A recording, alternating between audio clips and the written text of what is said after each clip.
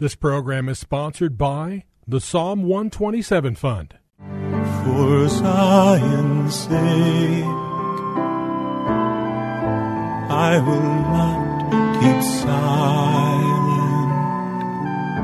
For Zion's sake, I'll not hold my peace. Welcome to For Zion's Sake. Isaiah 62:1 is taken directly out of the Hebrew Scriptures when the prophet Isaiah declared, "For Zion's sake I will not keep silent, and for Jerusalem's sake I will not keep quiet, until her righteousness goes forth like brightness, and her salvation like a torch that is burning." Your hosts for the program are Shelley and June Volk, Jewish believers burdened to see Jew and Gentile become one. Believers strengthened in their faith and for their Jewish kinsmen to come to the saving knowledge of Jesus as the Messiah, the Son of God. Bless the Lord and welcome to For Zion's Sake. We thank you for joining us. We're the Volks. My name is Shelley. And my name is June. Hi, everyone. It's good to be with you as we continue a theme that we started yesterday, and that is the purposes of God. And when we look at the Scriptures, we see that God moves in many ways according to His purpose, according to His power, and according to His pleasure. We started yesterday by looking at Ephesians chapter 1, verse 11, which is worth repeating. We have obtained an inheritance, having been predestined according to His purpose, who works all things after the counsel of His will. So one of the most important things we need to recognize is that God has a purpose and He works His purpose. And so often His purpose is going to be worked through you and I. And if God is a very purposeful person, a purposeful God, we too are called to have a purpose in our life. And it's interesting, Junie, when we looked at Acts chapter 11. Before you go there, Shelley. Sure. You gave a definition of purpose yesterday that I think is worth repeating. Oh, those synonyms for the word purpose. These are those synonyms. Resolute, to be resolved, to have intention, determination, and to set forth. Junie, those words really describe how we should be living, not just to fulfill God's purpose, but demonstrate His power and bring Him pleasure. Because when we fulfill His purpose, it delights the heart of God. And I brought out yesterday the scripture in James chapter 1, verse 22, that we should not merely listen to the word and deceive ourselves, but we should learn to obey what the word is saying to do. So during the course of this week, we really need to make ourselves resolute, resolved, and determined to follow the Lord.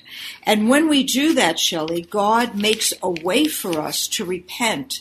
You talked yesterday a little about David and Daniel, and I pointed out, and I think it's really important to repeat, that David in his flesh failed in so many ways. Daniel was resolute and determined, and he was resolved that even in Babylon he would follow the Lord.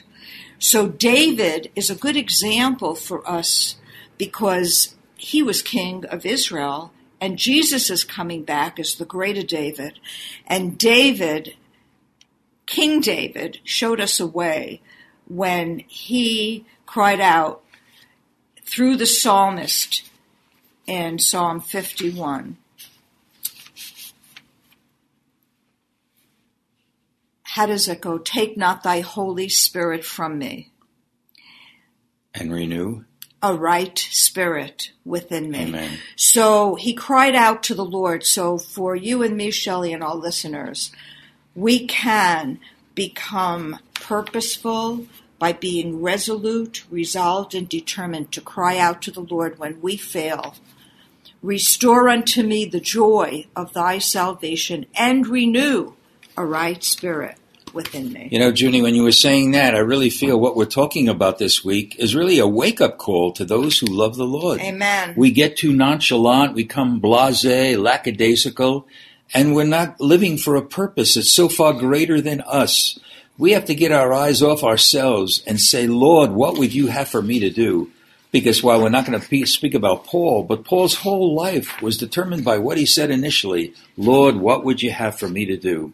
And yesterday we looked at a section from Acts 11 when things were happening in Antioch, and it says in verse 22 in chapter 11, then news of these things came to the ears of the church in Jerusalem, and they sent out Barnabas to go as far as Antioch. When he came and had seen the grace of God, he was glad and encouraged them all that with purpose of heart they should continue with the Lord.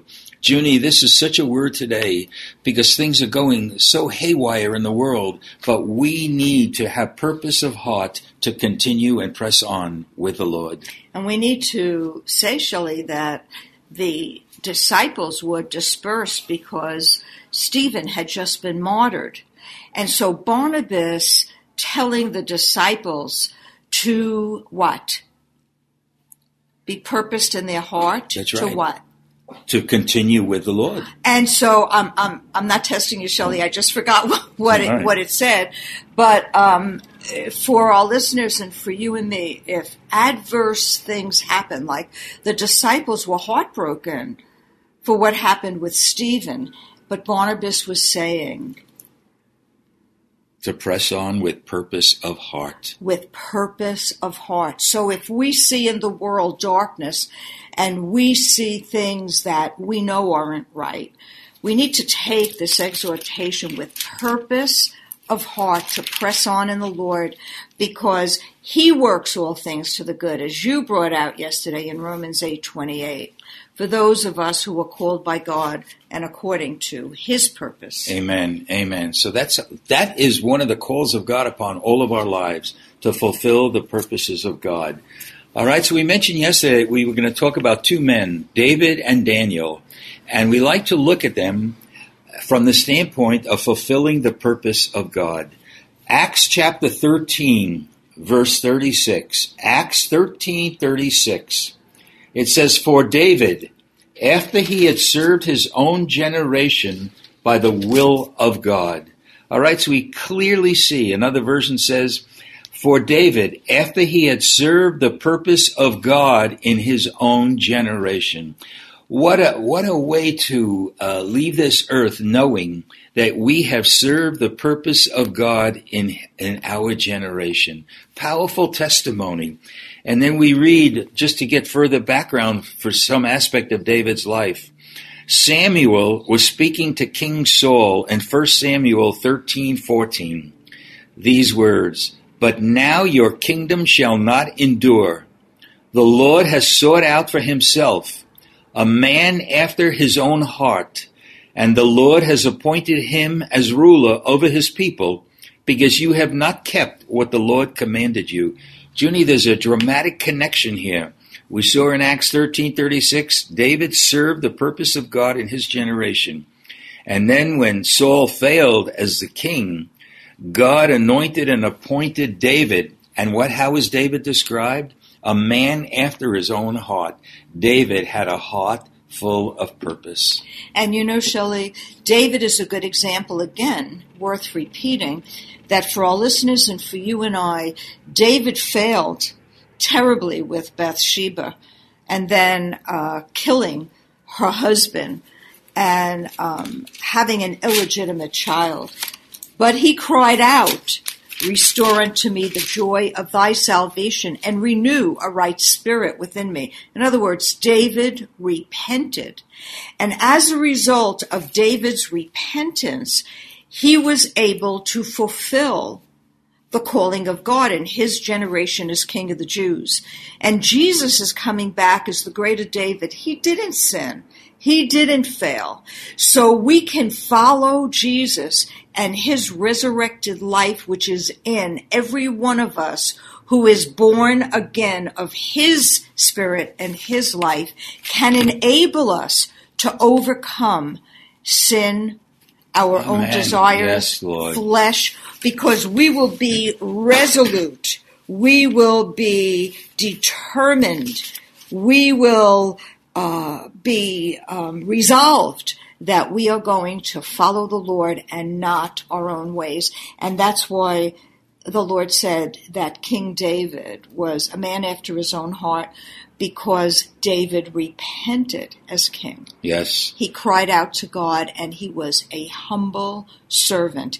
And that's why Jesus said that he has a heart after the heart of David. That's very powerful. Amen. So we saw in 1 Samuel that Samuel said to Saul that God sought out for himself a man after his own heart.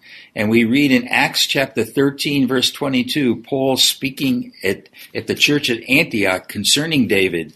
He said that God said, I have found David, the son of Jesse, a man after my heart, who will do all my will.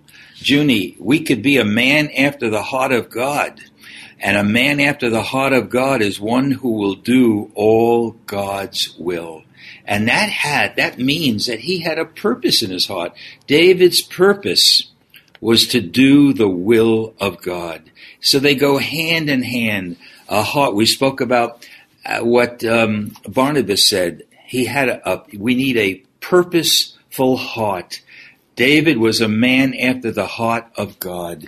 And they go hand in hand. So how do you reconcile then, Shelley, David's failure in his flesh and doing all of God's will? How do you reconcile that? Well, I think you said it, Junie. When he was found out, Psalm 51 speaks about it, that Nathan came to David and said, "Thou art the man." And he repented, and he knew he sinned, and he came to the Lord and repented. Repentance is the key. And I think as you said before, no matter what we've been all our lives, we can come to the end of ourselves, become a man with a purposeful heart, and determine that no matter what, we are going to do the will of God.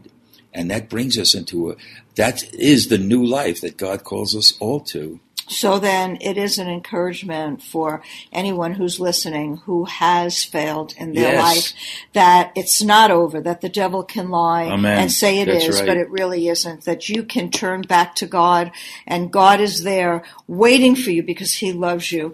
God takes no pleasure in a man dying, but he came that we would overcome sin and death because he died for us and became sin for us, that we might become the righteousness of God. So it really is an encouragement to resolve and be determined. And be resolute. Be resolute to follow the Lord and turn to him. And just as a final verse in Psalm 17, verse 3, these are the words of David. You have tested my heart. You have visited me in the night. You have tried me and have found nothing. I have purposed that my mouth shall not transgress. So David was a new man, and God is calling all of us to be that new creature in him. Father, we thank you, Lord. Thank you that you have purpose, Lord. You move by your purpose. And I pray that we could start living to fulfill the purposes of God that you put in our heart. We want to be a man or a woman after the heart of God. We pray this in Yeshua's name. Amen. For Zion's sake. Thank you for joining us this evening. If you would like to get in touch with Shelley and June, you can write to them at P.O. Box 1784, Scottsdale, Arizona 85252. That's P.O. Box 1784, Scottsdale, Arizona 85252. And you can also contact them on their website, ShelleyandJuneVolk.com. That's ShelleyandJuneVolk.com. Until next time, the Lord bless thee and keep thee. The Lord make his face to shine upon thee and be gracious unto thee. The Lord lift up his countenance upon thee and give thee peace. This program was sponsored by the Psalm 127 Fund.